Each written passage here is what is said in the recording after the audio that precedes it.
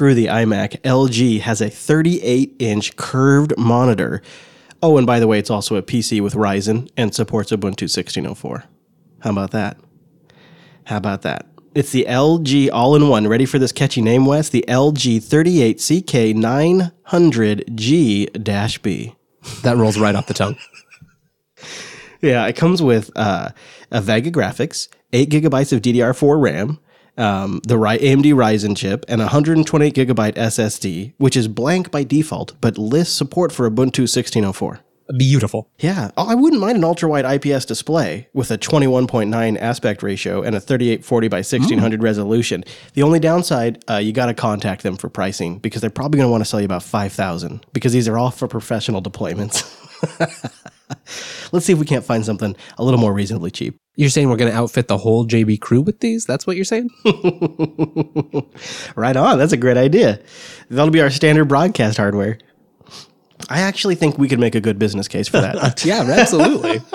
I would be more productive. I mean, I'm staring at 2 separate screens here. It's really killing it. Oh, you need an ultra-wide. You would be more productive. You might even be ultra more productive. Yeah, right? All those problems I have in my life, gone. Oh, Wes, if only it was that easy. This is Linux Unplugged, episode 251 for May 29th, 2018.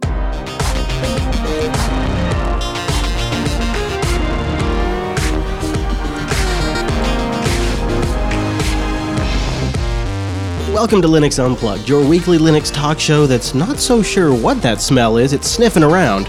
My name is Chris. My name is Wes. Hello, Mr. Payne. We have such a fun show put together today. I'm glad we're able to get this connection working so that we can talk about great things, like a massive donation going to the Gnome Foundation, Thunderbolt networking coming to Linux, major distribution releases, and Mark Shuttleworth is turning up the heat on Canonical's rhetoric about Red Hat. Plus, we've got a great app pick. We'll do a look back at Fedora 26, some new inbound open source stuffs, or at least some stuffs you're going to get on your Linux desktop, and then, perhaps, the conclusion to our quest for the best Linux laptop of 2018.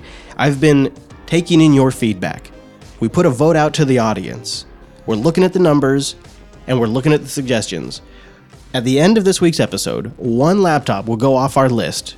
We'll put another laptop on there if we can come to an agreement. And regardless of what laptop on our list you're thinking about getting, we'll wrap up with some tips for whichever one that are just great to keep in mind when you're trying to buy a system to run Linux. So we got so many good things to get into. Plus, I'm on the road, tell you a little bit about why I'm in this awkwardly painted and smelling place in Grants Pass, Oregon on my way down to Texas. We'll tell you about what's going on with that and all other kinds of goodies. It's a packed episode, so let's not go any further without bringing in our mumble room. Time appropriate greetings, Virtual Lug. What's up? Hello. Hello, guys.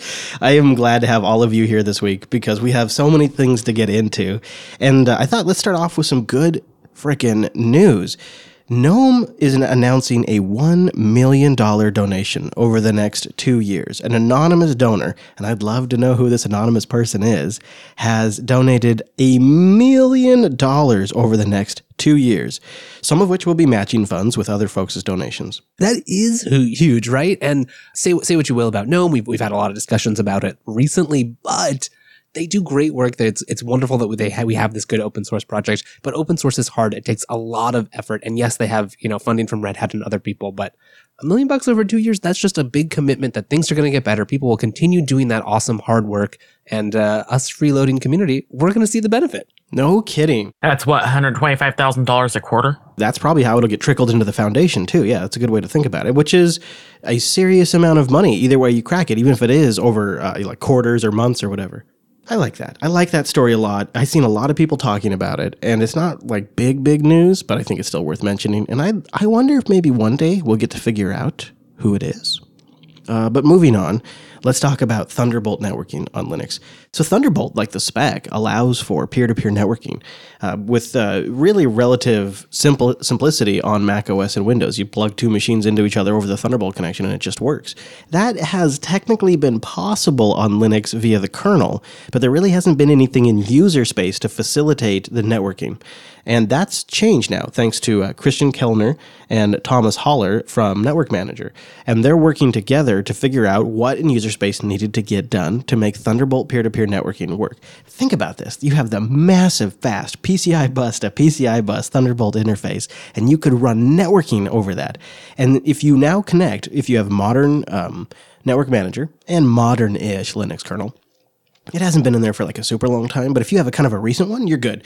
You match those two things up, and all you have to do after that is plug a Thunderbolt cable into one end and another end, and they detect the presence and they set up the networking. The way it works is when you plug in a Thunderbolt device, it actually creates a little device name on your file system in sysfs. It creates a little device, and there's some certain attributes if it supports networking. And now what's technically happening here is a UDEV rule and network manager are working together. When they see a Thunderbolt device that has that networking attribute, you get an option to set them up, and within a couple of seconds, you now have a local network running over Thunderbolt.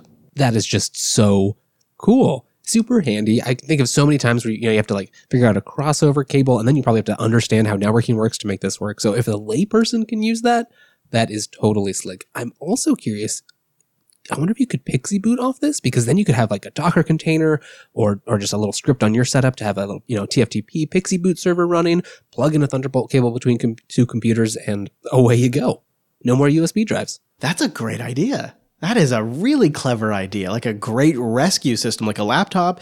If you had machines you were saving that had Thunderbolt and you had a laptop with Thunderbolt, you could just blow them away and reload them using network boot over Thunderbolt. That's a cool idea, Wes. Yeah, the other nice part here is that they link to the UDEV rule. So if you're like me and you don't often use Network Manager, you can just load this thing yourself and get it working. Yes, that is really nice too. Yeah, I could definitely appreciate that right now. I have two laptops that are right next to each other physically, but they cannot talk to each other because the Wi-Fi here is just a mess. And where I'm at right now, I'll tell you more about that in a minute, but where I'm at right now is just, it's devastating for networking. And if I could just take one cable and hook these two machines up, and neither one of them have an Ethernet port either. Ironically, they have USB-C, but they do not have an Ethernet port. So, that's the world we live in now.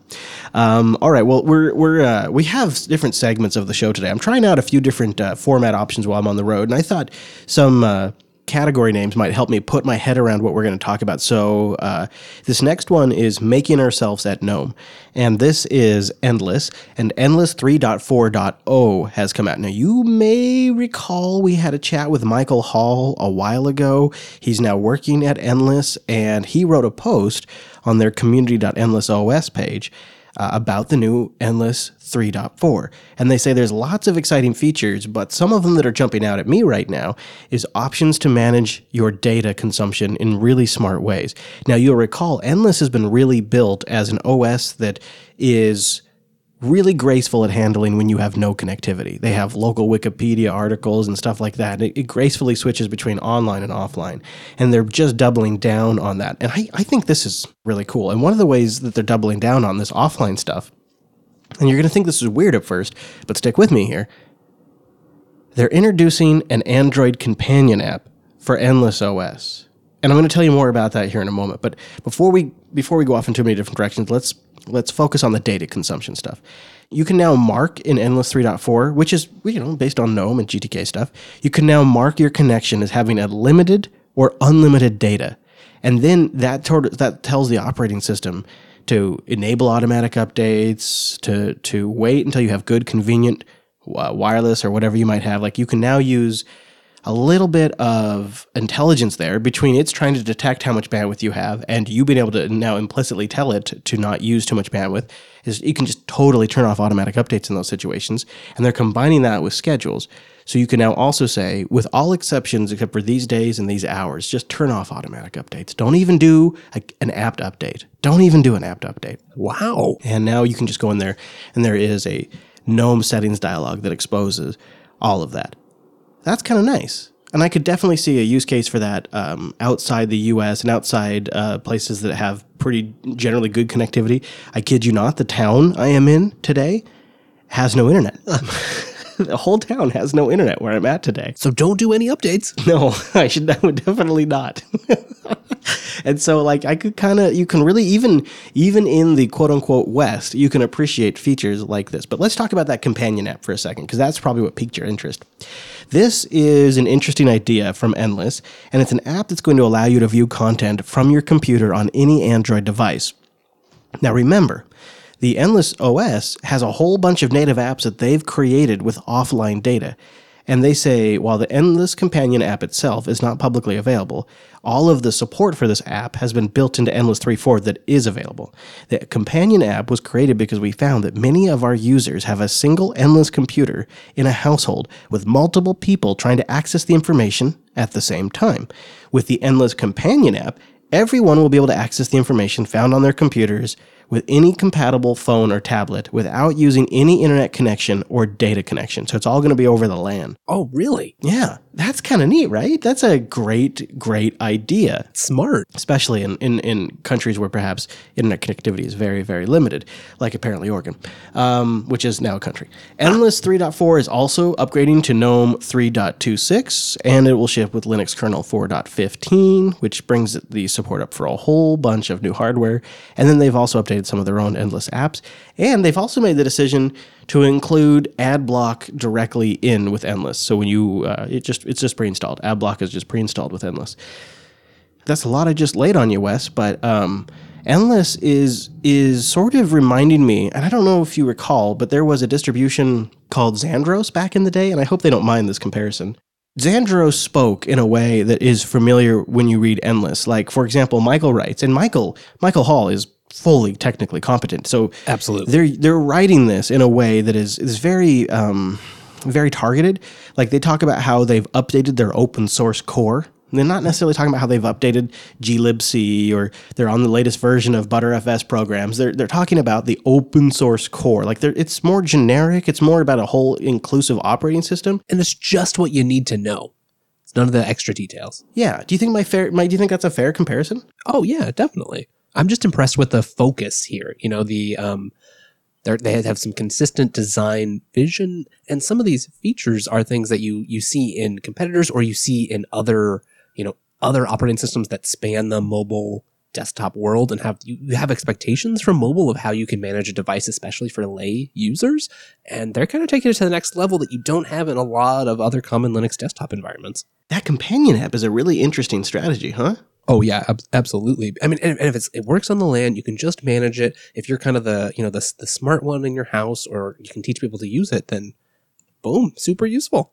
Anyways, check out Endless OS if you're interested. I don't feel like it has a strong draw to our audience, but I do really like what they're doing over there, and I really respect that they're trying to build an OS that is still very useful without internet connectivity.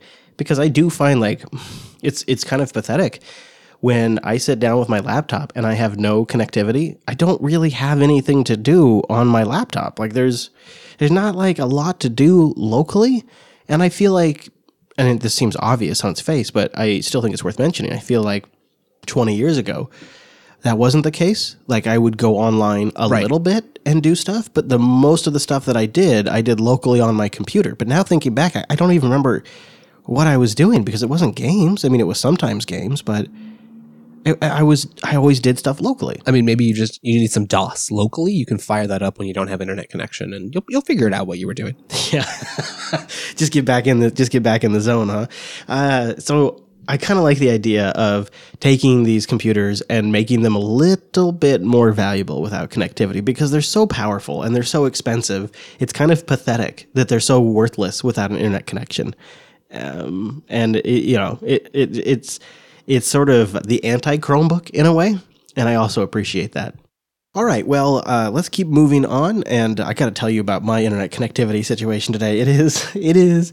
I've never had a situation like this in my entire life where the town loses internet, and it's slowly coming back, but it is so awful, and so I'll tell you all about it. And let's start by clearing the decks and thanking Linux Academy for making this show possible. As I am watching someone almost get in an accident right now as they pull out onto the road, I can't even tell you about the late nights after I worked hours and hours at my job.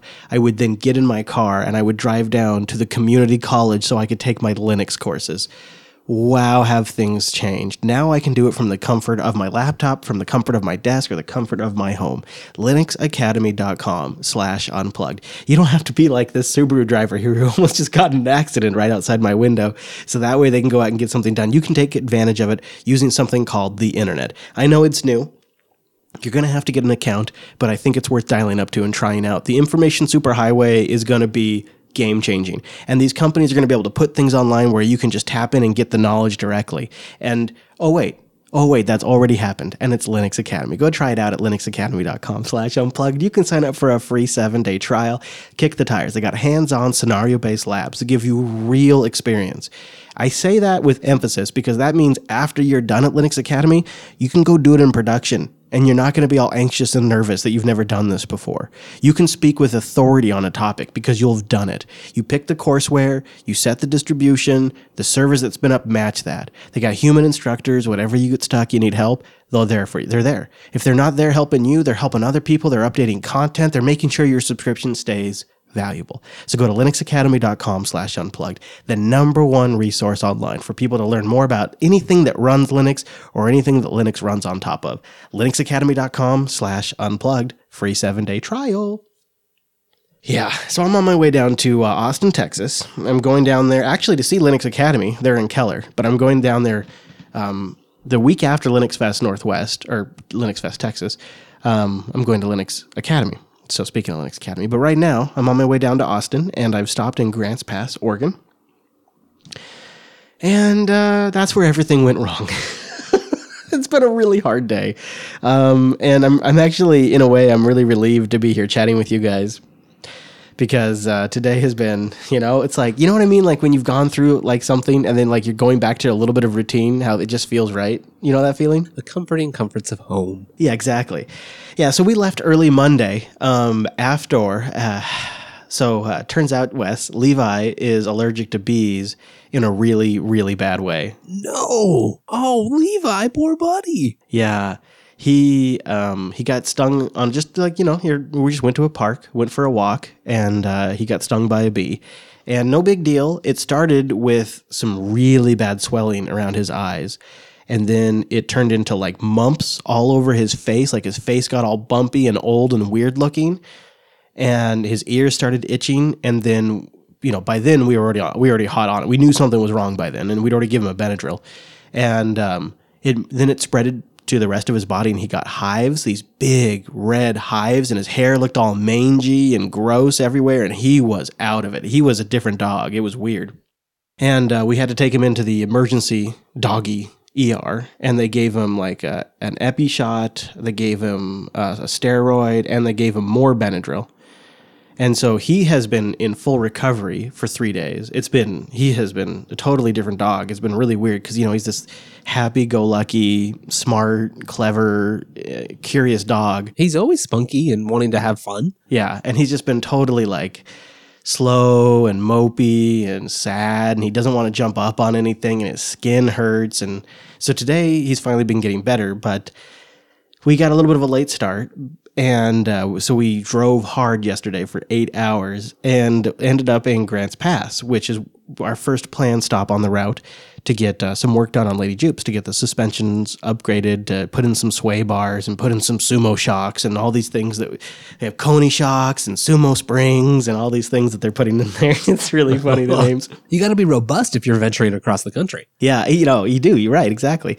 And he took me under this. So they park it up on this, there's like this whole rig, and then they've got like this trench underneath it. And so the guy's name was Eric. He took me underneath, and Eric showed me like all the different stuff, and it was a really cool experience. And then they're like, and we also have a rental car that you guys can use for the day. And, you can drive around town. We're like, well, this is great because I have to get to a motel room where I'm going to be recording my show because I'm not going to be able to record in the RV because they're banging on the frame. So we get in the car, and they're like, "Oh, before you go, we have this waiting room. Do you want to, if you have to do it?" Because I mentioned, I needed to get some connectivity. We have a waiting room with Wi-Fi. Would you like to just check that out? I'll go over there and do a speed check. So I get in there, and I'm talking to people like, "Yeah, no, the Wi-Fi doesn't seem to be working." I'm like, go figure, right? And so we leave, come over to the motel. And the motel's like, yeah, hey, we're having internet problems today. Our Wi-Fi isn't working. And I'm like, oh, okay, all right. Well, tell you what, I'm gonna go drive around for a little bit, and I'll be back. We'll see about the internet problem. And so I go over to La Quinta and to a Holiday Express and all these different like hotels. No, everybody's internet's down today. Internet's not working today. So I'm at the last hotel that I was gonna try, and I'm in the lobby, and there's a guy who clearly looks like an IT guy because he looks just like I do, and. So like, and I got a Coda Radio shirt on, you know? And so he's like, oh yeah, no, the internet's out in the town today. I'm like, what? Yeah, no, there's no internet here in the town today. I'm like, what do you mean there's no internet in the town today? Because like, this is all hitting me at once. He's like, yeah, I don't know, there's something going on and our provider has an outage. What? And I'm like, provider, singular? Like what? You have one provider? No. And yeah, no, internet's out. I'm like, oh God, okay, well, I guess I'll have to use my phone. All right, that's fine.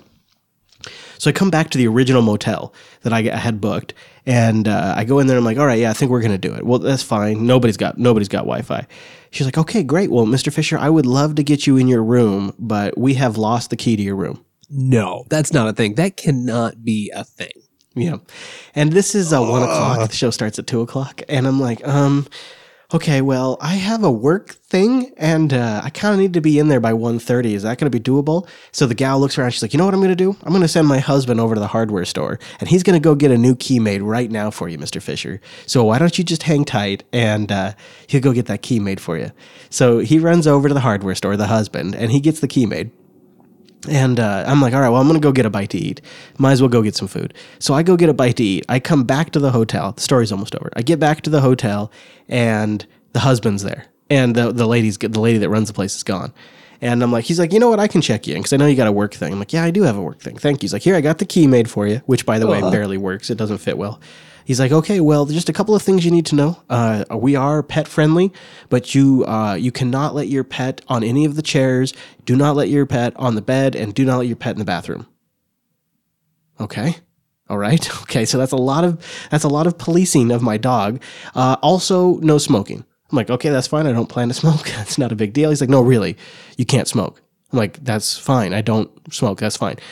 Well, but you know what I'm saying, right, man? And he takes like the holding a doobie hand gesture, you know, up to the lips and does the I'm saying no smoking, you know what I mean, man? And I'm like, yeah, I gotcha. No smoking. It's like, okay, I'm just saying. Wow. What do I look like some big pothead? Like did I accidentally wear my hair in dreads or something? Yeah. And I'm looking at him, I'm like, okay, can you let me in the room? That's all I could say because my dog won't smoke any joints. I promise. Like I'll cut Levi off for a couple of hours. He's not feeling well, anyways. So I get in the room, and sure enough, it's like 2 minutes until we're supposed to be live. I'm wiring everything together. Wi-Fi's just not working at all, and I get a text message from Hadia. I just got in a car accident. What? Is she okay? She's okay. She's okay. She's the place that's working on Lady Jupes let us borrow their car. They got like a little Dodge Neon. And she backed it. So the thing about Grants Pass, the whole town is a town of one-ways. It's all one-ways. It's all one-ways except for the side streets. It's all one-ways. And so she's pulling onto a one-way, but she was pulling the wrong way because she didn't recognize that. And so some people started honking at her. It was like friendly honks, not like, oh my God, you idiot. It was like, hey, better watch out. So she puts the car in reverse and backs up right into a pole. Oh.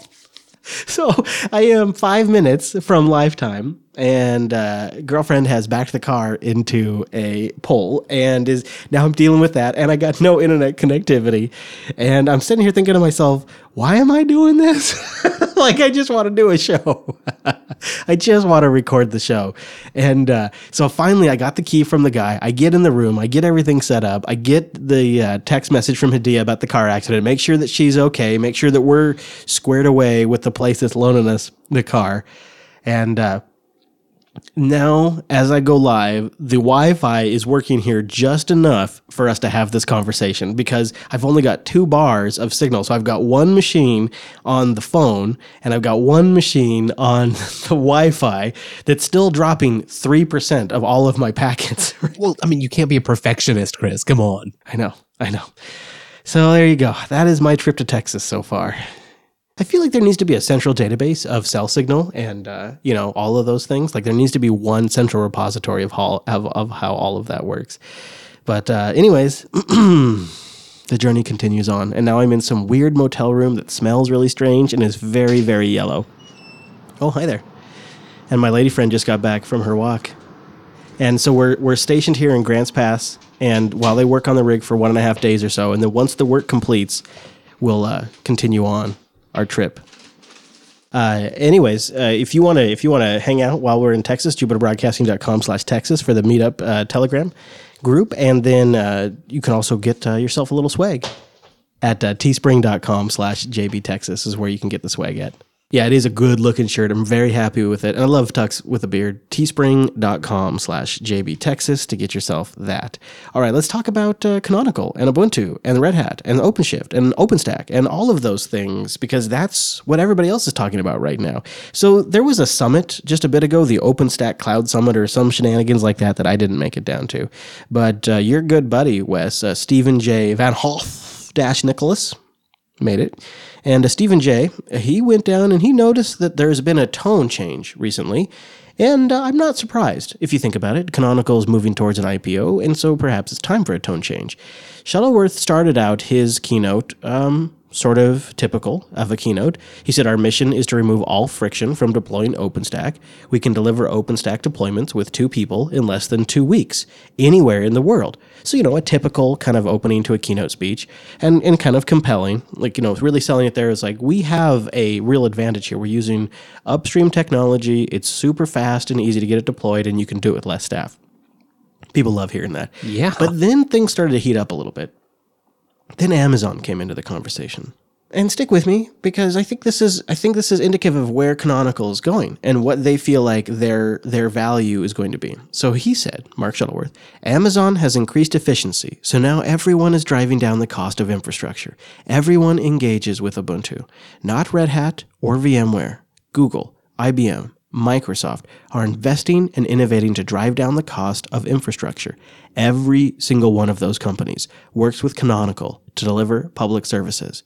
Then Shuttleworth got down to brass tacks and he said, not one of them engages with VMware to offer those public services. They can't afford to.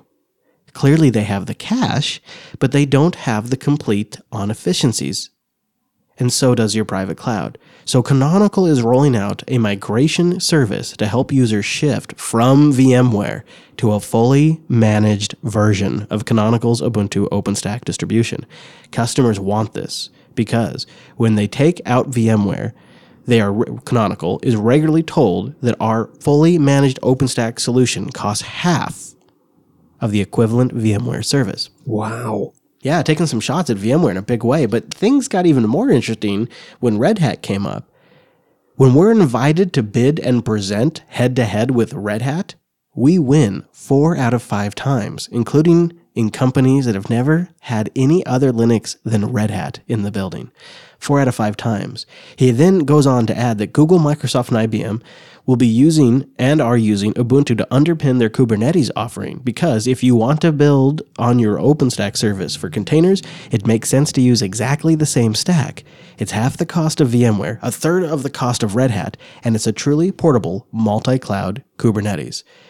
And he's really touching on the difference here between what Canonical and Red Hat are offering for this space. Canonical is focusing on delivering inexpensive services and then offering support on upstream code, upstream OpenStack, and upstream Kubernetes, right? Whereas Red Hat is offering branded OpenStack and branded Kubernetes. Do you agree, Wes? Oh yeah, no, absolutely. I mean, I can see some large enterprises where they have that trust relationship where they want those kinds of, whatever additional features. But for people that are, in the commodity market, trying to be as efficient as possible, who are reselling, who are managing a cloud service for other people to use, you want something where, yes, you have support from Ubuntu, but it's all open source, it's all standard, everything you already know works, and if for some reason you need to shift or you no longer want to pay Ubuntu, okay, it's all open source. You've already built your experience with it. It's really a good value proposition. Yeah. Yeah. And I like just sort of dropping the pretense and just saying, look, Canonical is bringing you a more cost effective solution. That's what we're trying to do. We're trying to compete on cost, and we're trying to compete on upstream. We're trying to compete with not against upstream, but using upstream. Right. And then as upstream adds features, their offerings just get better and better. Right. And I think that's the opposite of how a lot of people in the consumer space would look at Red Hat and Canonical. They look at Red Hat. Oh, Red Hat's going to they'll upstream it all. They're using everything upstream. And Canonical is the one that has the not invented here syndrome. Have you ever heard of Unity? Oh my God, right? But in the reality, in the space where they're going to try to make some money, where it's going to really matter for the IPO, their strategy is to lean on upstream and then support that.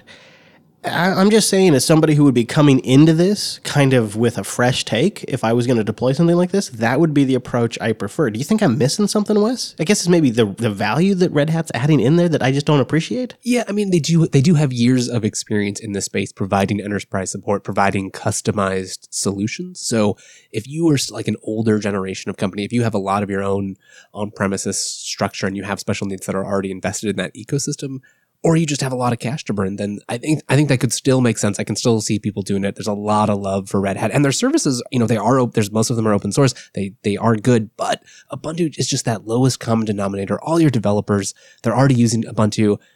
Who spins up Red Hat containers to dev on? Maybe you're using Fedora. Ubuntu, it's all the same. You get the same experience, and then you're just using OpenStack and Kubernetes.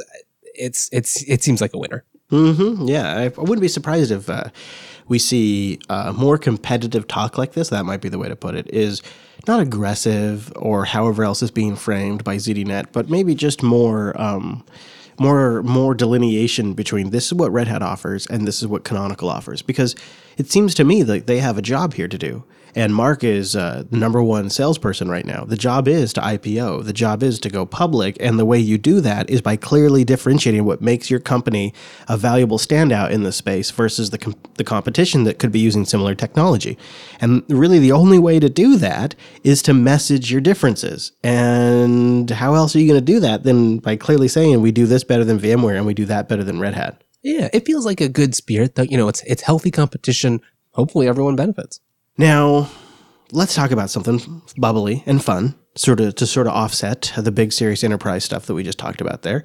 There was a wrap-up of KDE Connect development sprint, and I think this is some good stuff here. It happened between March 23rd and the 25th of 2018, and they were working to get KDE Connect developers gathered in one spot in Barcelona to work for a weekend, and some good stuff was, as you might expect, developed. They kicked off the sprint by going through a backlog of ideas to decide what was worth implementing and then also focus on what bugs needed to get fixed. And one of the most requested features of KDE Connect was the ability to send SMS messages from the desktop. They already supported SMS to a certain degree with the ability to reply to most messages, but that wasn't quite enough, and some people even went as far as trying to roll their own solution in the meantime. But during the sprint, Simon and Alex started working on a fully featured interface for sending SMS easily from the desktop that includes full conversation views and the full contacts list support from your phone. They also worked on improving the functionality of the multimedia controls, so now it is possible to display the album art from your desktop on the Android device, both in the lock screen and in the multimedia notifications. And also, less visible but just crucial parts of what makes KDE Connect so useful is the integration with the system. And KDE Connect got some work on integrating with other systems, like Nautilus. So people don't have to use Plasma or Dolphin to have all of the great features of KDE Connect. It just makes me so happy to hear this, Wes. It makes me honestly want to get an Android device. Have you thought about setting this up? Yes, actually. I think I might do that after this here episode. I've had KDE Connect running in the past on multiple machines, but it was always a little more awkward, especially like some of the stuff that was missing, like the Nautilus support. So this is really ramped up. I don't know if I care about all of these features, but better integration with Pulse audio control, the SMS stuff. I don't frequently send SMS, but when I do, I would much rather do it from my desktop. So this is huge usability wins. I'm excited to give it a try, even on my Gnome systems. What the hell's going on with KDE? What's going on with Plasma right now? Why is it getting... What's going on? It's like everybody's talking about it these days. It's kicking butt. It's a renaissance. It's blown up. It's blown up. I feel like we're talking these days about Qt all the time. We're talking about the Plasma desktop, and I don't think it's just because I've started using it. I think something's happening here. I feel like things are changing. How's your Kubuntu experience going so far, Popey? Or are you on Neon? I'm still on Neon. Now, I saw you tweeting or something the other day about some GNOME issue, but do you kind of use it on a regular basis, honestly? And do you agree that there seems to be more buzz these days about the whole Plasma stack? So, in answer to your first question, yes, I use it all the time. I have two computers. Well, that's a lie. I have tons of computers, but two main ones that I'm sat at most of the time. So, if I'm sat at my desk in the office, then I'm sat at GNOME Shell. It used to be Unity, and now I've switched to GNOME Shell on 1804. But as soon as I leave this room, I pick up my ThinkPad, which is running KDE Neon, the same one from the Distro Challenge months ago, and I use that. And if I go into the office at Canonical, there's no way I'm carrying this hulking great laptop, so I take my ThinkPad into the office. So probably 60-40 split, I would say, between GNOME Shell and KDE Neon. Oh, okay. And yes, I do still love it. I've just finished doing a review of the KDE Slim book, which will go out next week, 31st, on Ubuntu Podcast. Nice. And the KDE Slim book and KDE Neon together. I'm sorry about that train going by. It's like they were designed for each other. It's just great. On that laptop, it's perfect. Oh boy, I look forward to hearing that. So what do you think? Do you think there is more buzz around Qt and Plasma these days, or is it just because I'm using it more? I think they've got over that hill where it seemed that everything was insurmountable, that it was just everything looked bad, it performed bad, it felt bad, and everyone just felt awful using it. And they've got past that. That's now in the past, and we can forget all about that and move on and use what they have now, which is brilliant. And I get updates all the time because they've got a KDE Neon repo that's enabled on the KDE Neon images, so I get constant flow of updates. I'm always getting the new crack. It's fantastic. It's really great. I love it. It kind of feels like those post 320 days in the GNOME world when, oh yes, this stuff is new and it's usable now and you can actually use it in a real system and it just works. I really think we need to draw a line in the sand and say, you know what went before, some of it wasn't good, but let's look forward. Let's move forward and look at all the great work the KDE guys are doing and the great work that Kubuntu are doing to integrate that into Ubuntu so that if people want to stay on Ubuntu and don't like the idea of this fast-moving KDE Neon thing, they can have Kubuntu. And all the other distros that are using KDE as well, like OpenSUSE and everyone else, they're all delivering the best of what KDE guys are doing. I'm blown away by it. I just gave the latest OpenSUSE a go, and it's not bad. OpenSUSE LEAP 15, and but they change a few of the defaults in Plasma that I feel like maybe were a good idea, like replacing the launcher and a few other things. But now I kind of dislike it. I feel like it's not as good as the upstream stuff. I thought OpenSUSE was mostly pure upstream. Is that not the case? Yeah, well, their launcher's not, that's for sure. And I don't know. Oh my gosh. I'm sorry to just derail the show, but a motorcyclist just drove by my window and he was sitting on his handlebars. He was not sitting in the seat of his motorcycle. This town is crazy. Also, there's just some crazy people walking around with their clothes off, nothing but their underwear on, carrying signs about Jesus in this town. This is a fun one to hang out in. Anyways, back to OpenSUSE. Yeah, so I just gave Leap a try for Linux Action News. Pretty solid release, really, and I like the fact that they're going to make it official that you can upgrade from Leap to Enterprise.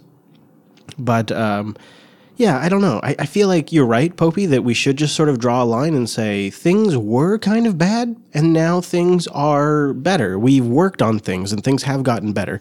And maybe some decisions like replacing the launchers or replacing the login manager and things like that, maybe it's time to reconsider some of that.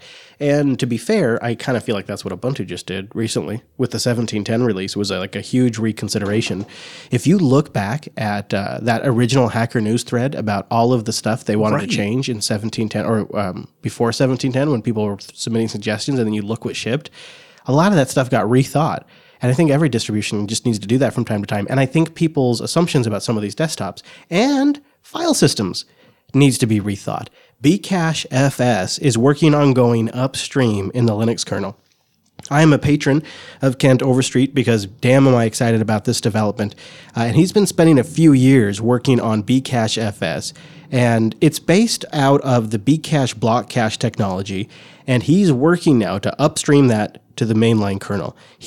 Kent believes that the on-disk format Bcache FS is now in good shape, and he doesn't see any major on-disk format changes coming from this point forward. Bcache FS is ready to go. It's a copy on-write file system that supports native compression, encryption, caching, snapshots, multiple devices, and lots of other modern capabilities. So we can just sort of look at Btrfs and say, guys, that was a great effort. Thank you so much. What's come before is appreciated, but let's look forward to Bcache FS, maybe shipping in 4.18 if we're lucky. What do you think, Wes? Yeah, it does kind of feel like the last great Linux file system hope for the modern era. And, it started from Bcache, which has had solid technical foundations. Lots of people have used it. It's been in the wings waiting, just quietly working. It's somewhat surprising in some sense that there hasn't been that much resistance. It seems like, Kent obviously benefits from having a long history working with the kernel community in contributions. So he kind of knows how to play the game here. And there's not a ton of crazy changes all around the kernel that have to get made to facilitate this being upstreamed. Now, of course, we have to wait, see how the patches are received, see what the actual review is, what kind of, timeline. Is it going to be a couple releases? Is it going to end up in 4.18? Who knows? But as a personal user of Bcache FS and having to, compile the module myself and add it in, I'm not doing anything fancy with it, but it's been rock solid for me. Interesting, I also saw there's some talk here of providing an upgrade patch for Bcache users. I guess a lot of what Bcache FS really is just an improved version of Bcache. So at some point when you want to switch to this new code, you'll be able to kind of transparently do so. That's really cool. Yeah, you make a good point that there isn't a lot of dramatic changes that have to happen to the Linux kernel to actually facilitate this. So it could be pretty smooth, and Kent does have the experience there. TechMav in the IRC, irc.geekshed.net, # Jupiter Broadcasting, he's asking if there's any updates on Strata or Stratus from Red Hat, which, if you recall, is their disk management system that looks like it's a whole bunch of really nice utilities, including things like the XFS disk format and whatnot, that are sort of brought together as a Btrfs replacement or ZFS alternative. And I don't think there's a big movement publicly at TechMav, but I believe if things go as planned, we may see more in Fedora 29, and I think there is some previews in Fedora 28 for Strata as well. I expect that's going to be something that lands surprisingly at some point. It'll just drop. Yeah, and then it'll be in a Red Hat Enterprise release. It'll be like in the next big release. Yeah, exactly. But if none of that works out for you, then why not try NetBSD? Because at least over at the NetBSD project this week, they're announcing some of the initial results from a massive audit of the NetBSD network stack. It's just wrapping up now. It's been going on for 5 frickin' months. Already hundreds of patches have been committed to the source tree as a result of the work. Dozens of bugs have been fixed, and a good number of actual remote triggering vulnerabilities were discovered. Changes were made to NetBSD's networking stack to strengthen the networking subsystem and improve code quality, and it was done in several layers of the NetBSD kernel, from drivers all the way up to the main L4 handlers. And a lot of cleanup took place as well. And it's one of these, and also code removal, but it's one of these things when I see this, I go, can we do this in all of the places? So I tried to dig in and figure out what's actually happening here in a code review like this. And it feels very nebulous. It can vary a lot from static code analysis, scripts you run it through that just do static code analysis, to experts reviewing the code. There's a big range of ways to audit code, but it does seem like every time we do something like this, a whole bunch of stuff is discovered. I really applaud the NetBSD project for sitting down and doing this work. And then also trying to see if maybe some of those same things apply to some of the other BSDs. It's nice to see that happening. Even if it's not a Linux-related story, it's nice to see an audit like this. Oh, yeah, right. I mean, NetBSD is super useful. It's a great open source operating system, and it's just done a great job of maintaining a pretty clean code base, and they have good features. There's a lot of stuff happening there we don't talk about very much, and props to them for taking security seriously. Yeah, and it's good to see that the BSDs can actually do this from time to time because nobody uses them, of course. So therefore, these things need to happen. I mean, I had to. It's Linux Unplugged after all. There is a great bit of write-up in the blog post that we'll have linked to the show notes at linuxunplugged.com/251 about like the actual bugs and what they caused and how they were fixed. It's really in-depth, TechSnap level in-depth kind of stuff if you want to go get all kind of cray-cray. Maybe even future TechSnap material if those BSC Now guys don't steal it from us, Wes. I hope they don't. Now let's talk about an app pick this week. We haven't done one yet in the show. Slow-mo video. Everybody's all about it on YouTube. But how do you do it? How do you do it? How do you do it with open source software? Slow-mo video on GitHub accomplishes just that. It's slow-mo for all the things, and it'll give you a nice step-by-step way to create 3 different types of slow-mo. In case that wasn't enough slow-mo, you can have 3 different types, and it is linked in the show notes, and it does, of course, work on Linux. Slow-mo video for all the things. Why not? Have it. You can have it, and if you can't do it open source, like, can you even really do it at all? We say no. It's not, we shouldn't call it open source or free software. We should call it sustainable. It's sustainable software. There we go. Sustainable software. Yeah. You heard it here first, folks. Small batch. Small batch, sustainable, organically, locally sourced open source software. That's what you should call it. We'll have a link to that in the show notes. Now, I want to thank Ting. Thank you so much, Ting, for making even a couple of bars in Grants Pass when the whole town is out of internet possible. At least the cell towers still have internet. Ting is smarter than unlimited. If you use less, you pay less. So go to linux.ting.com. They'll take $25 off a device. If you have one that's compatible, because they have GSM and CDMA, then they'll give you $25 in service credit. Now, I'm sitting here in a tiny hotel room, if you can't tell, which sounds nothing like my regular studio. And I am literally in a town that is without internet today. And if it wasn't for Ting, I wouldn't even be able to record in this tiny hotel room while they work on Lady Jupes. It's so flexible, and this is what I love about it as a small business owner. I'm going to take a minute. I try to talk about this from a consumer standpoint, but this week I want to talk to you guys about this from a small business standpoint. If you have more than 3 lines and you're on Ting, you're going to start saving money immediately as a small business owner. If you go above 10 lines, nobody in the US is going to beat Ting. It's $6 a month for the line, and then it's just your minutes, your megabytes, your whatever. You just pay for what you use. It's not like in the past where I worked in other organizations where every single line was like $25 to add a line. And then we had like this really complicated pool of minutes and a pool of data. And so if one person was using a lot of data while they were in some really kind of tiny hotel room, then the rest of the team would sort of have to try to conserve data because we had this pool that we were pulling. It's so complicated and so obtuse that the staff didn't really track it and didn't really pay attention, and it didn't really work for anybody. And with Ting, it's really easy for everyone to understand. $6 for the line and then your usage on top of that. That's it. It's so straightforward. The average Ting bill is just $23 per phone per month. That's easy. That's totally easy. And if you go to Ting, they have an excellent control panel. You can turn off individual services or set limits and usage alerts and all of that kind of stuff. It's so useful when I'm on the road or when we have an event going on. I cannot tell you how great it is. And they really don't care what you want to use or how you want to use it. I really appreciate that too. Like if you get to a point where you can get some crazy ass wearable device with Asteroid OS or something on a cellular network, Ting's cool with that. Just go buy a SIM card directly from them. They have this approach that's really kind of hands-off.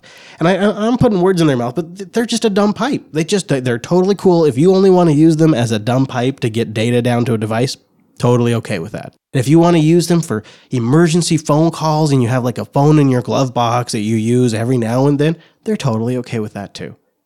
I love that. And they got No big like strategic reason, no strategy tax for why they can't just send updates down to your phone. They're not going to get in the way with the Ting experience. So if you want to go get something from them or bring your own device and you want to get updates every single month, if you want a device that stays updated and secure, they're not going to get in the way of that. I like all of those things. Linux.ting.com. Go there to support the show and get $25 off a device and get $25 in service credit if you bring your own device. Linux.ting.com. Oh, yeah. All right. I want to try something new. You ready? Wes, you got your get your pants unbuttoned. Make room for ultimate comfort. Here we go. Let's talk about Fedora 26. Fedora 26, which came out 2 releases ago. Let's spend a moment and talk about it. I thought about making this an official segment on the show, but instead, this is just an FYI to Fedora users. Fedora 26 is ending its life support. It's no longer getting patches very, very soon. And I wanted to kind of give you a PSA, but I thought let's look back and see where we were at. And I might do this with future distros too, as they end support. Maybe look back at their prime, see what they brought new to the table back then, which is kind of interesting to look where we're sitting at now. So as you know, Fedora 28 was recently released, which means Fedora 26 is hitting end of life on May 29th, 2018. That's just, that's today. So as this episode records, that is right now, it is end of life. Fedora 26 is end of life. So you may feel like that's a little early, and you're right. Fedora 28 was released on time. You see, that doesn't normally happen for the Fedora project, and I forgot to make a big deal about it at the time, so I'm making up for that right now. But see, they screwed you when they released it on time. They screwed you if you're a Fedora 26 user, because that means that Fedora 26 is now at that end of life period. Even though it hasn't fully been 11 months for Fedora 26, it's part of the life cycle for Fedora. So you just kind of have to just move on now. And I apologize for all of you Noah Chalayas out there that are still rocking Fedora 26 and everything's working good. That's just the way this works. And we all knew it. And that's why I've been testing the upgrades for a long, long time now. So I recommend you upgrade to Fedora 28. And I tested going from Fedora 26 to Fedora 28, and it works good. It wasn't a super complicated rig, but I would recommend it. And I think it's worth considering because Fedora 26, while it was really great, Fedora 28, I think, is one of their best releases, and I think it's a pretty solid upgrade. But let's look back at 26 for a moment. Just take a moment and look back at 26. During its lifetime, the Fedora community published nearly 10,000 updates to Fedora 26's repositories.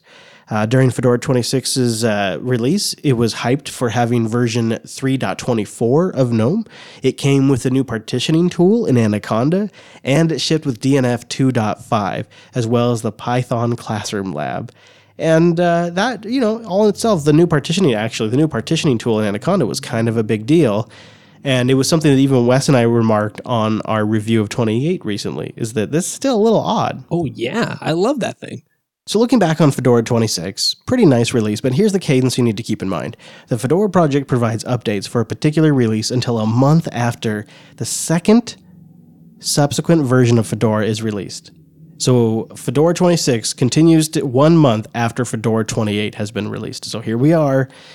It is time to pay. But time does move on. Things that were done in the past have wrapped up. It's time to embrace the new stuff. And if you're a Fedora 28 user already, then you're probably looking forward to Fedora 29, which comes with a new dbus broker.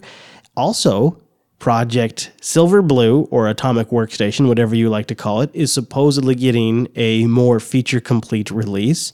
And we're going to see Xorg 1.20 in Fedora 29. So there's already some nice things in the works for the next version of Fedora. I think it's going to be your new distro of choice, Wes. I can see it already. I am actually kind of excited. And maybe if you're big into IoT, it sounds like there's going to be an IoT edition?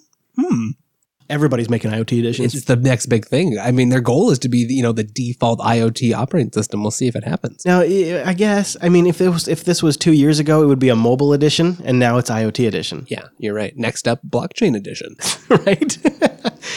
Fedora is, in my opinion, better than ever. And I think if you haven't tried it for a while, it's worth taking another look, because I think 28 was a great release, and I've been using the hell out of QO notes. and Nextcloud on Fedora 28. So that's sort of been influencing my opinion of what makes it such a good release. It's just been working great for me on the server. Surprise, surprise. Speaking of servers, do.co/unplugged. do.co/unplugged is where you go to get a $100 credit for DigitalOcean. Go over to DigitalOcean and spin up a rig in less than 55 seconds. Everything is SSDs. The entire stack or just the bare system. So take it, for example, Fedora 28 Cloud. When you spin up a Fedora 28 Cloud instance on DigitalOcean, you don't even set a root password. You don't get emailed a root password. You add an SSH key. You add your SSH key because this Fedora Cloud is built to run on these exact types of instances. You spin it up in seconds and you just SSH right in and you get working. You can manage all of your DNS. You can add new storage as you need. And they have these flexible droplets where you can mix and match the resources that are most appropriate for your application. So try it out. Go to do.co/unplugged. You sign up with a new account, you get a $100 credit, and you can try it out. They got data centers all over the world, SSDs for everything, $5 a month for the starting price. My favorite rig, 3 cents an hour. Check it out, do.co/unplugged. It's DigitalOcean, and it's something that's worth your time. It's worth trying out. It's worth kicking the tires because I've gone from building systems on my LAN to this is my data center now. And I would not lightly tell you that. It took me a couple of years to make the transition. I've been a DigitalOcean customer for years now, 4 years, maybe even longer. And it's still something that's a transition for me because, I started in the industry setting up servers and racks. That's really how I got started, is building servers and installing them in racks in really big data centers. And I've always had that mentality. But the flexibility, the control I have, and the speed in which I can get something set up and running in production, it's a game changer for me. It's a real game changer. And I'd like you to try it out. You can get $100 for 60 days to try out the DigitalOcean infrastructure. do.co/unplugged. Big thank you to DigitalOcean for sponsoring the Unplugged program. I don't know if I ever saw this one coming, but I am very, very happy it is here. The Sega Mega Drive and Genesis Classic is now supported on Linux. There's a big price drop. Now think about this as like this arcade to run classic Sega games. And not only did they add Linux support, but they've also upgraded new features like 2-player online support, challenge modes, ROMs from other regions, which I don't even understand why they put that in there. That's so great. I'm VR support, which is ridiculous. It includes over 50 titles. Yeah, seriously. And it's all like these classic Sega games that you can now play on Linux. And it's supported by them. And it's like $30 for the whole collection, the entire collection. Does this make it the year of the Linux gaming desktop? Have we finally arrived? Maybe they're getting ready for all those Chromebooks that are going to let you run Linux apps. Damn it. Oh, damn it. I hope that's not why. Actually, now that I said that. But they're shipping it via Steam, so I doubt it. But I suppose you could install Steam on a Chromebook. I don't know. LG is shipping a 37-inch ultra widescreen that can run Ubuntu or Linux. Sega Mega Drive is updating for Linux. Chrome, aka Google, is working hard to get Linux support on Chromebooks. Microsoft is spending a ton of resources and getting a lot of public attention for the Windows subsystem for Linux. And Samsung is trying to make Linux apps run on their mobile phones in some sort of convergence environment. So you tell me, Wes, what the hell is going on right now?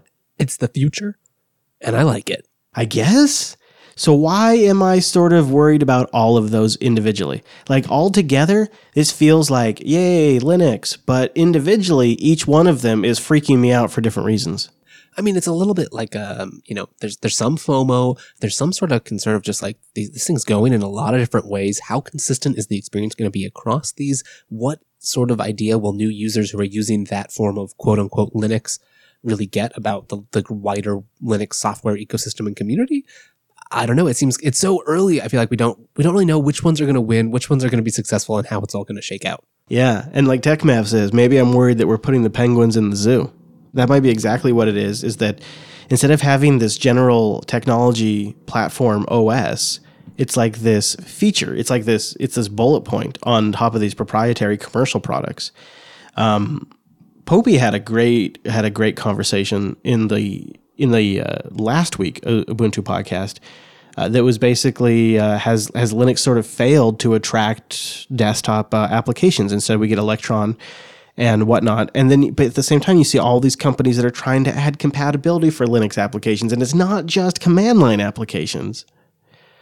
Poby, what do you think about that? So I'll just encourage people to go listen to Last Ubuntu podcast to hear your argument. But you make a very salient argument that perhaps we're looking at sort of a future that none of us wanted.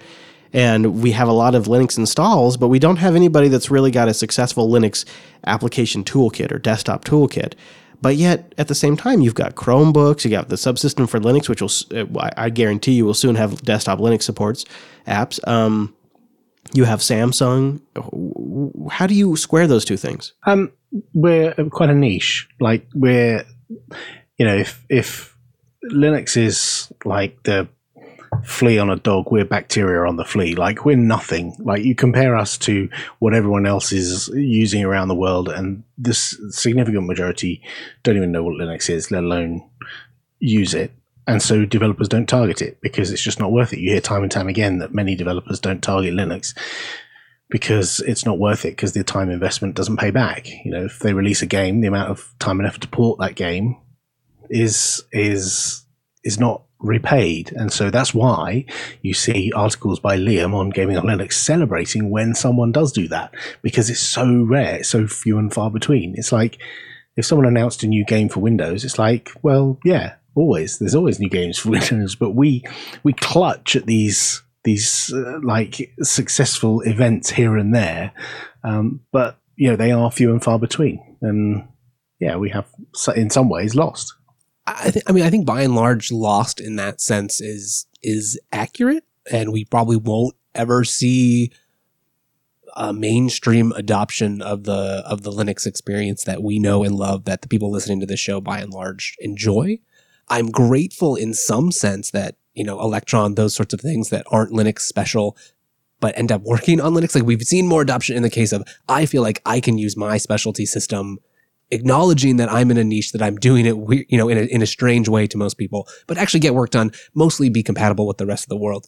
I do think though that like there's not a lot of chance that maybe your relatives will be using Linux and you won't have to be the IT guy, but it won't be the Linux that you know or are familiar with.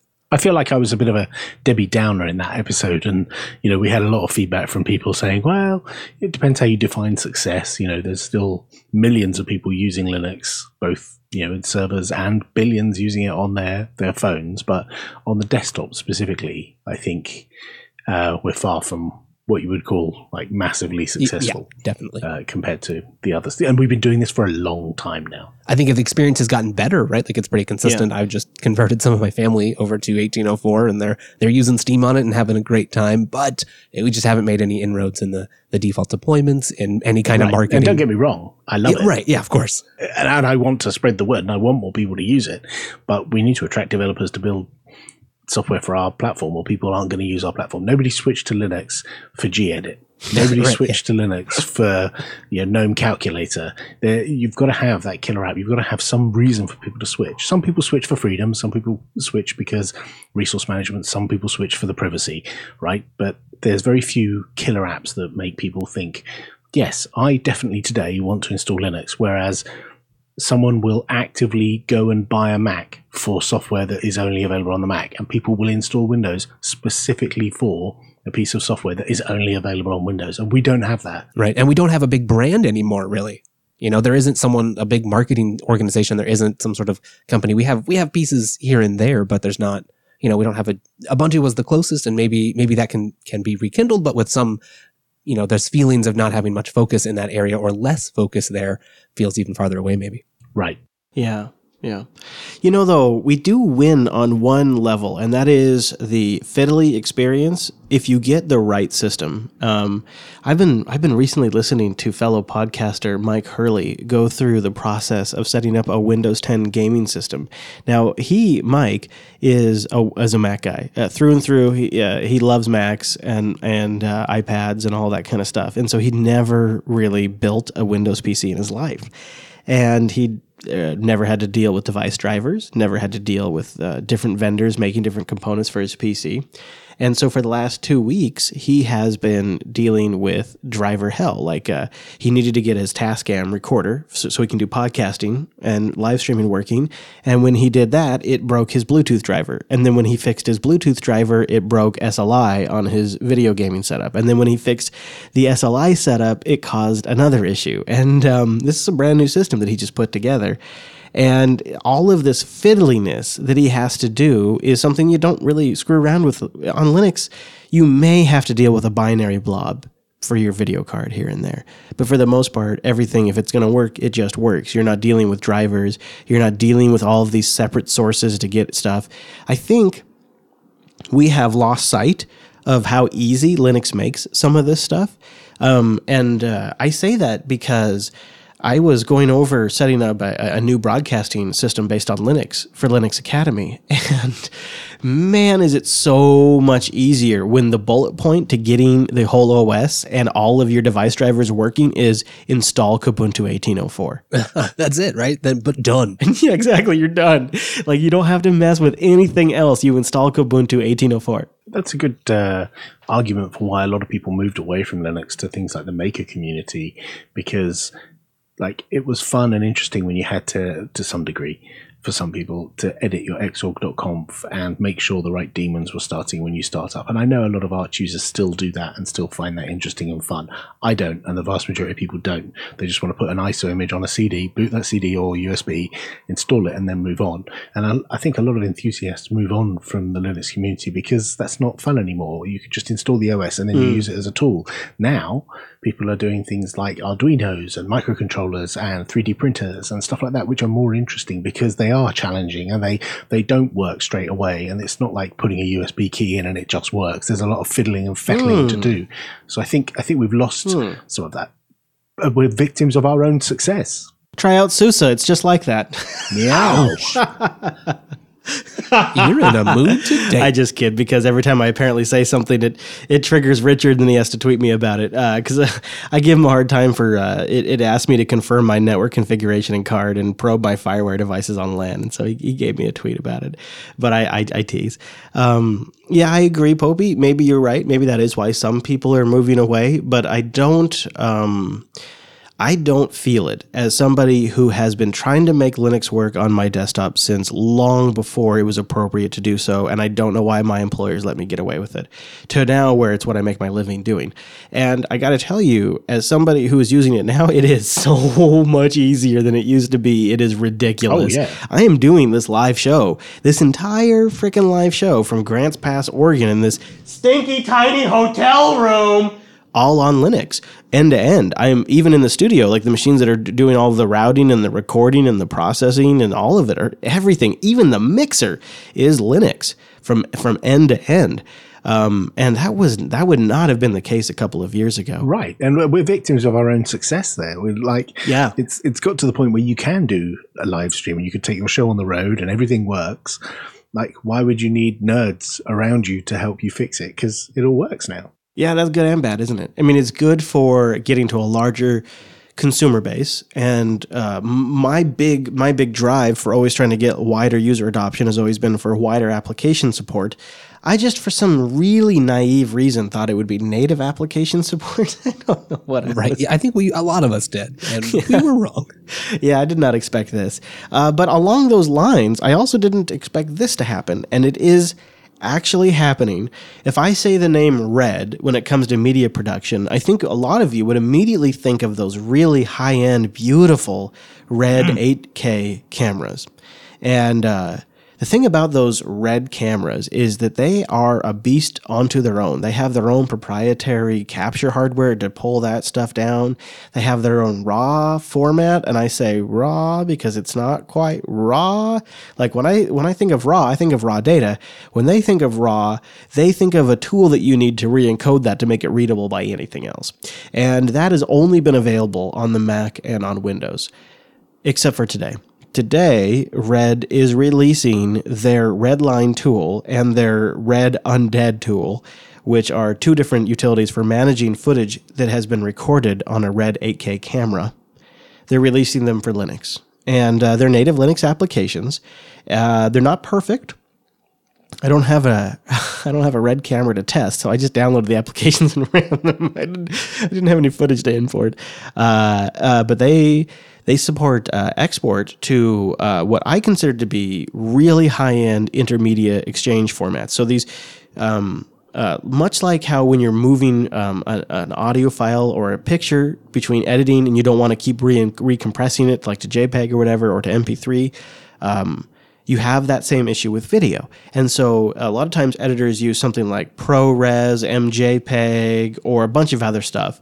And their Linux version of this Red utility is going to support a lot of those, including Apple's ProRes. So that way you can download footage on a Linux box and you can convert it to ProRes on a Linux box. Wow. That's a big deal, I think. And yeah, I don't know why Red's doing this, but I think that is a really good sign. I wonder if there's just less, there's already a lot of Linux deployed at the higher end production studios. Is it just, it makes their pipeline simpler if they don't have to include some other things? They can get this streamed up and then, sure, the ProRes ends up on some Mac where they maybe edit it down the line, but keeps it a little simpler.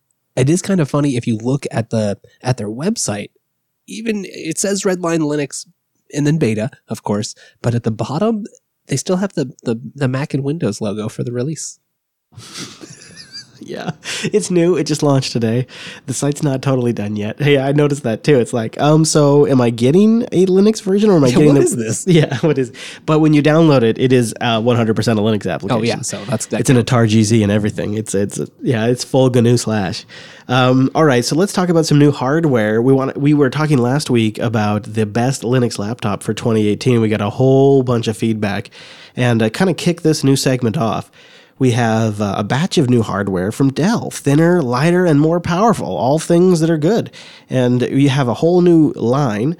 You have the 3530 and also the 5530, the 7530, and the 7730. So beefy. Yeah.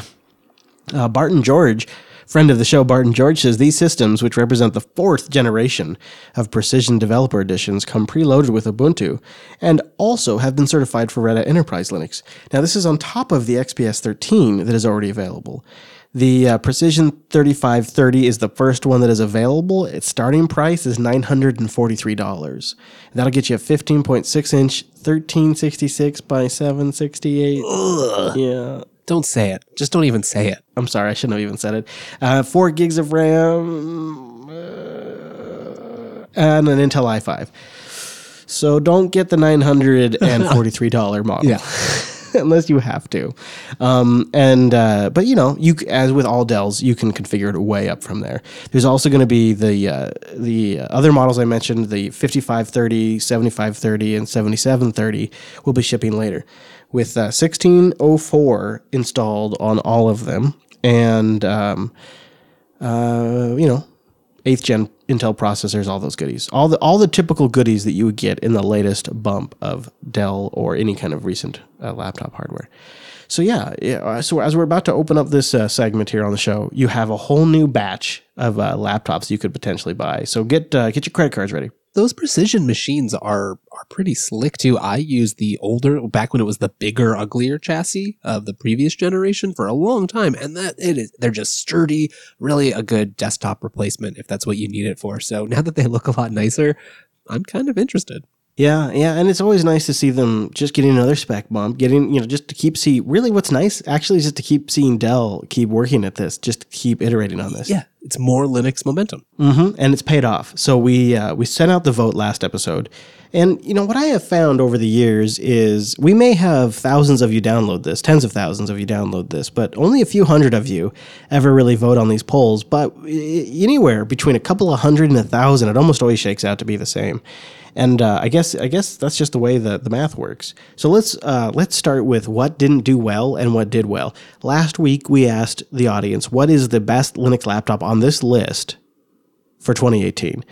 We had the Oryx Pro on there. We had the ThinkPad X270 and 280, the X1 Carbon, the Librem 15, and the XPS 13.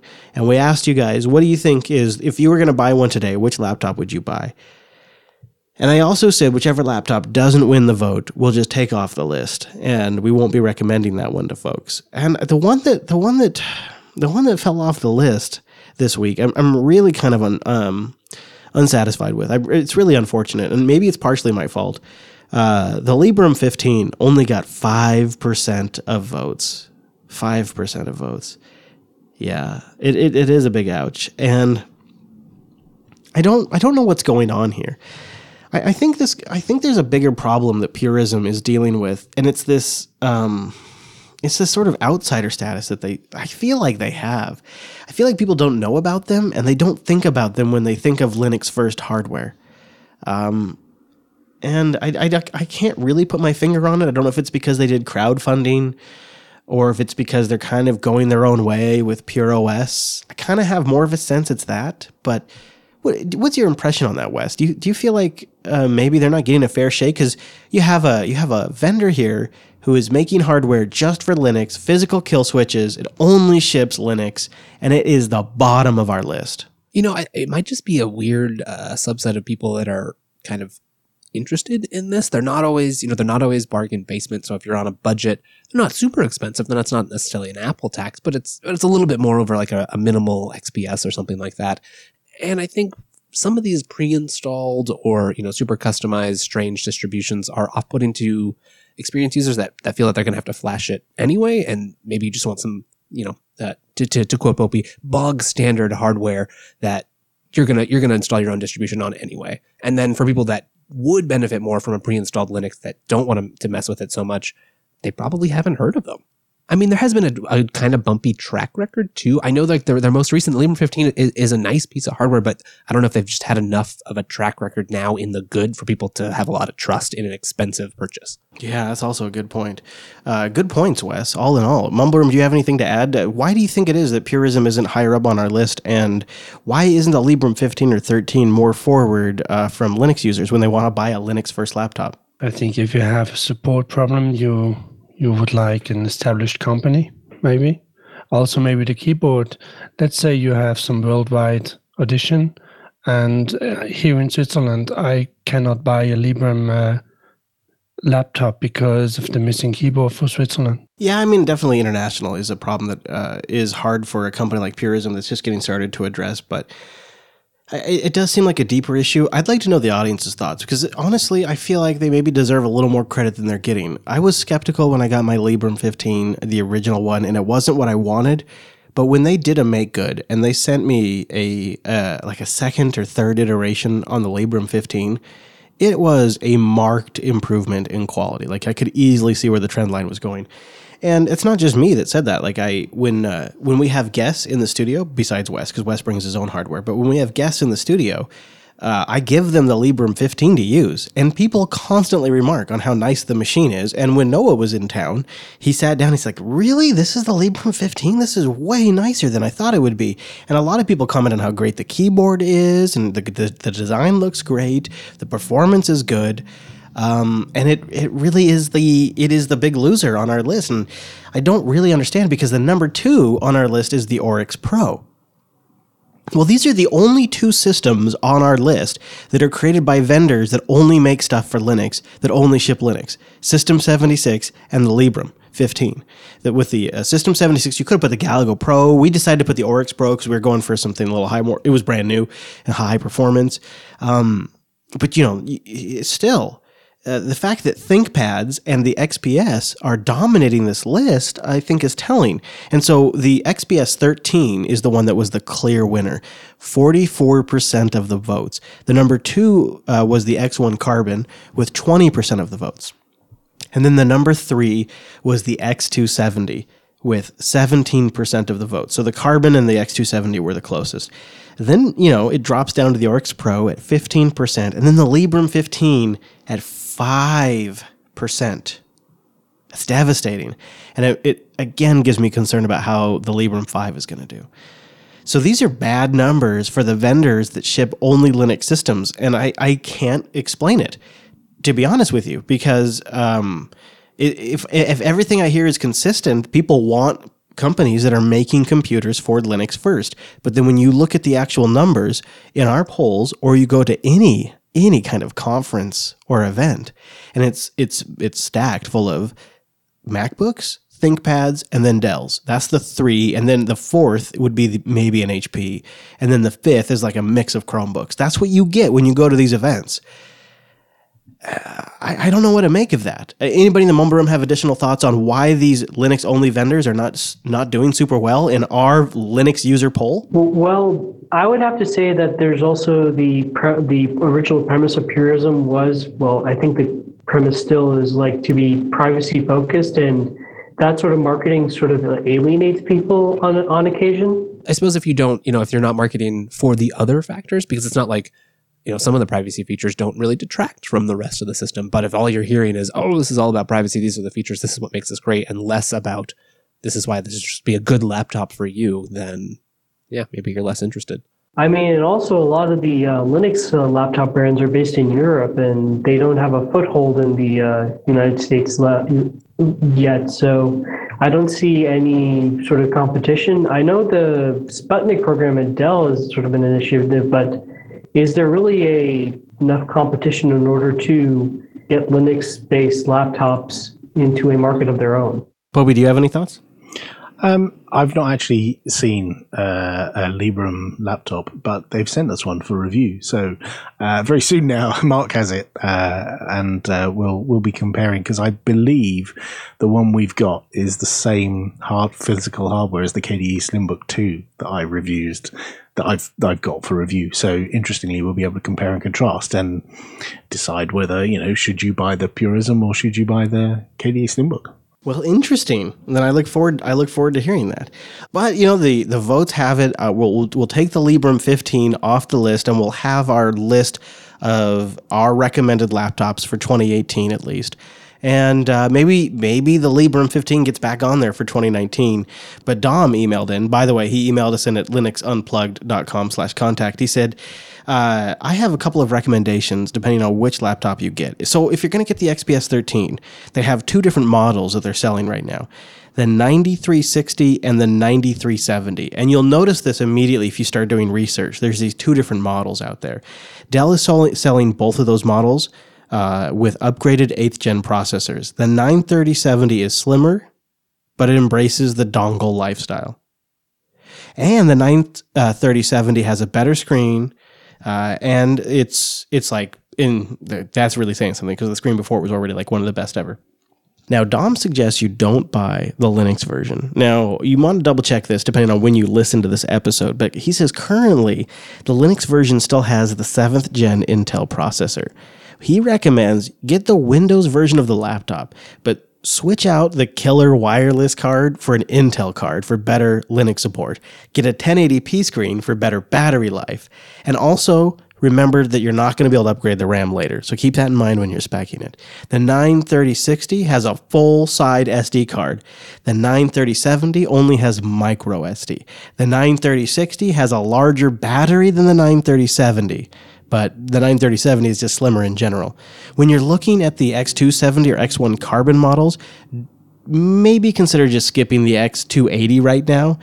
Lenovo went kind of MacBook Air on that one, and they removed all of the features that made it great, including soldering some stuff on. So consider if you're going to go with the X270 or 280 line, focus maybe more on the X270 for now.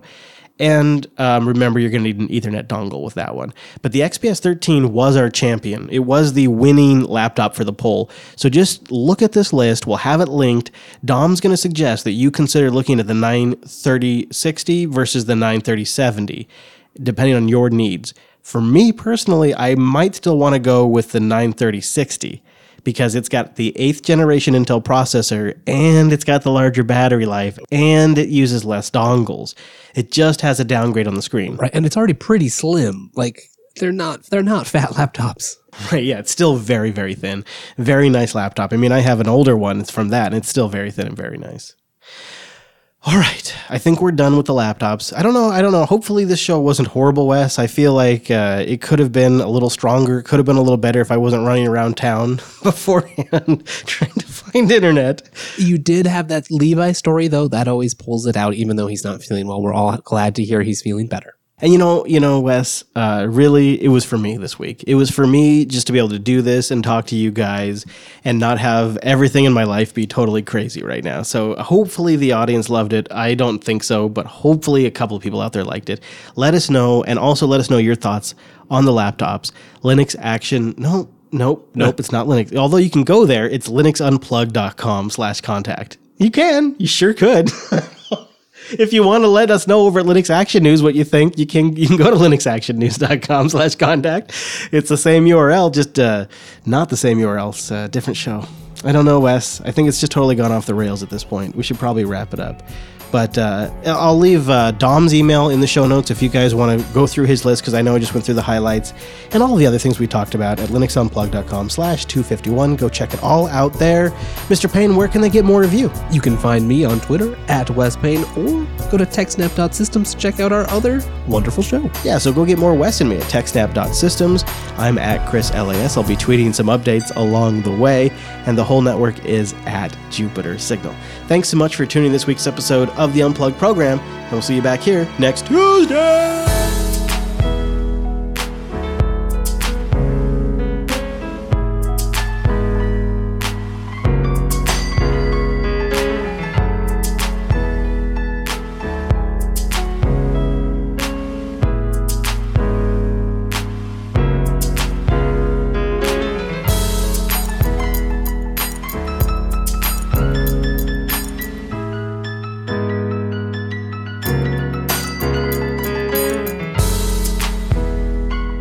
All right, let's before we get out of here, guys, thank you everybody. Mumble Room, thank you very much for putting up with all of that. I know that was difficult and challenging, so I really appreciate you guys being here.